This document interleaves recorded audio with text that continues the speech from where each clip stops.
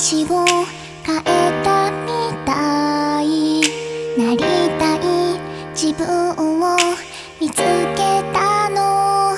ずっとずっと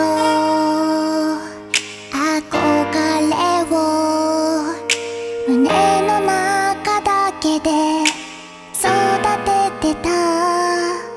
大きな縄跳びみんなが飛んで、私は怖くて入れない子供みたい。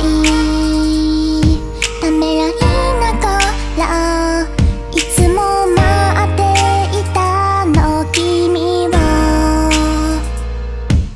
諦めかけた時支えてくれた優しい手のそのぬくもり好きだよ。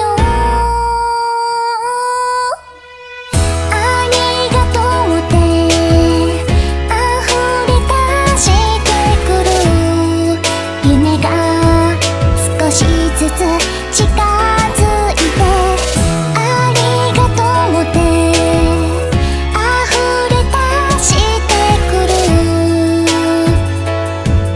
ありがとう。嬉しくて嬉しくて幸せすぎると泣けちゃうの。ごめんね。言葉にできずにうつむ